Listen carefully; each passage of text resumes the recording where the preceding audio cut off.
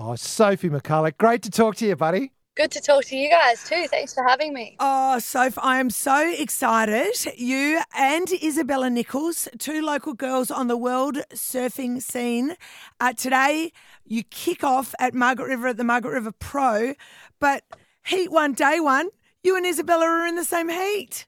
Yeah, it's funny. We actually had dinner together last night and we were talking about what our game plans will be come this morning, and just excited to get a heat against each other. It's been a long time coming. I suppose that's just it. And for anyone to win, you have to beat each other. So it might as well be heat one as heat seven.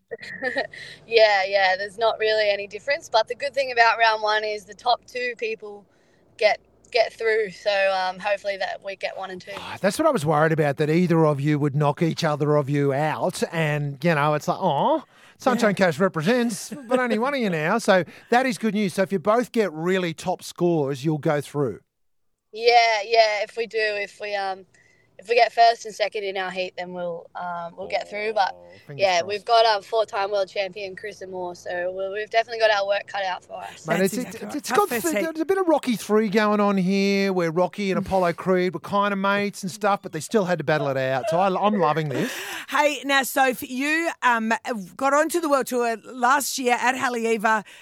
It was a little bit of a surprise that you made it, but we were just cheering. I think the Sunshine Coast could be heard from Hawaii. But then you got injured over the summer, and so you had a bit of a slow start onto the series. What result do you need in Margaret River if you are not going to get bumped from the World Tour? I think I need a finals finish, if not a win. Yep. So, I've definitely got my work cut out for me, but I needed that at Haleiwa too, and I did it. So I have no doubt that I can, can do everything I can to make that happen. But at the end of the day, we're over in WA and we're surfing amazing waves, so I'm happy regardless. And that's the thing with surfers. It's like, hey, I don't really care. I'm here for surf, I'm having a great time. Ultimately, you guys aren't too concerned, but obviously you've got the next race and the next thing to worry about. Is the surf good? Is it the kind of surf you enjoy? Those are two very different questions. The surf is good. It's not exactly the waves that I've grown up surfing, but it's a good challenge. So that there's a lot of power in the ocean over here. So, just excited to sort of test myself in these conditions. And I was going to say that it's your first time in Margaret River. Can you equate Margaret River waves? Are they like Hawaii? Is it the same sort of power, or is it different? I'd say it's pretty similar. I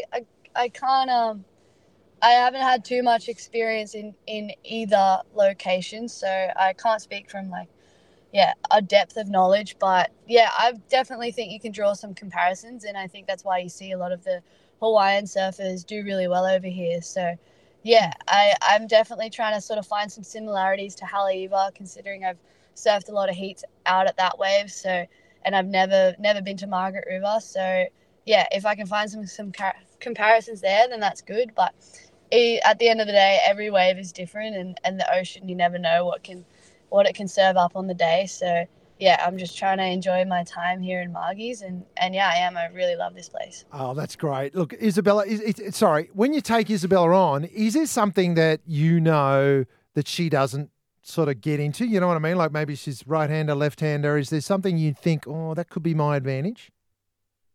If you really wanted to look into that, I'm sure you could find something, but I think I just want to focus on my own game and focus on my strengths rather than my opponents. And I guess considering I missed out on the first 2 events, I'm kind of just trying to soak it all up while I can. And, I've just got so much appreciation to be able to compete. And, so I think that's what my injury taught me, is just to sort of embrace every moment and, just be grateful for the experience. And tell me, do you have, a lucky charm or some sort of, thing that you have to do before you compete?